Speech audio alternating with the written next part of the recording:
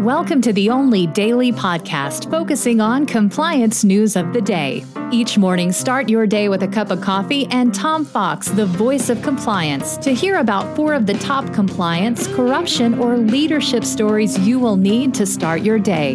The Daily Compliance News is a production of the Compliance Podcast Network.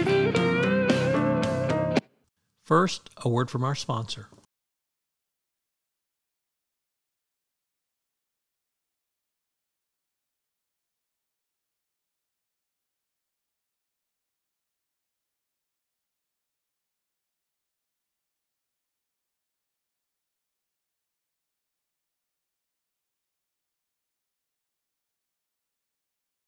The Daily Compliance News for May 2, 2022, the Howard Schultz Listens Edition. And our first story comes to us from Inc.com, first-time contributor to the Daily Compliance News. And I'm not quite sure when this article was posted, but it brought up a really important topic in compliance, which is Howard Schultz has returned to head Starbucks. And for me, the most important thing he has done is he has gone on a listening tour. He is going to locations at this point inside the United States, and he's he's listening to employees, to managers, to those who do business with Starbucks to understand why they think the company's in trouble. And some of the specific things he's heard are lack of training, increased turnover, and extreme pressure that they have been forced to endure, even as company profits have soared, but weaker worker conditions have pummeled, as demonstrated by the unionization efforts that have been successful. So I applaud Howard Schultz for taking a listening tour, and it's a known strategy I've written about for a long time in the compliance world.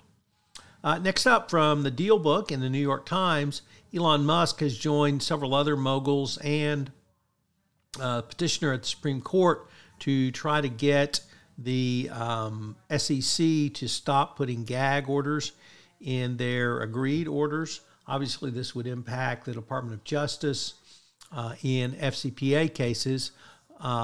These are agreed orders, so it's definitely a quid pro quo for not having to admit or deny anything.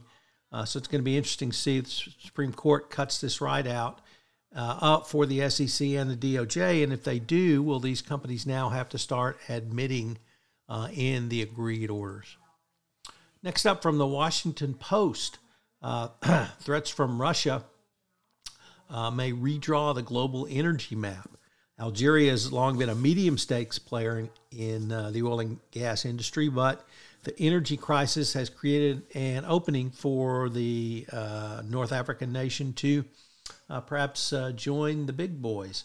I've certainly advocated that U.S. energy producers should see this as a business opportunity, particularly in Europe around liquefied natural gas, and hopefully they'll see that they can step in and take over the business now that Russia is sanctioned.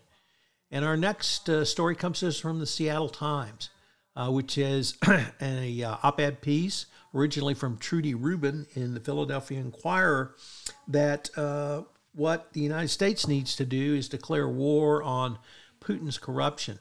The sanctions have certainly been a first step, and I find this really interesting as well. The Daily Compliance News is a production of the Compliance Podcast Network and a proud member of C-Suite Radio. Thanks so much for listening. I hope you'll join me again tomorrow.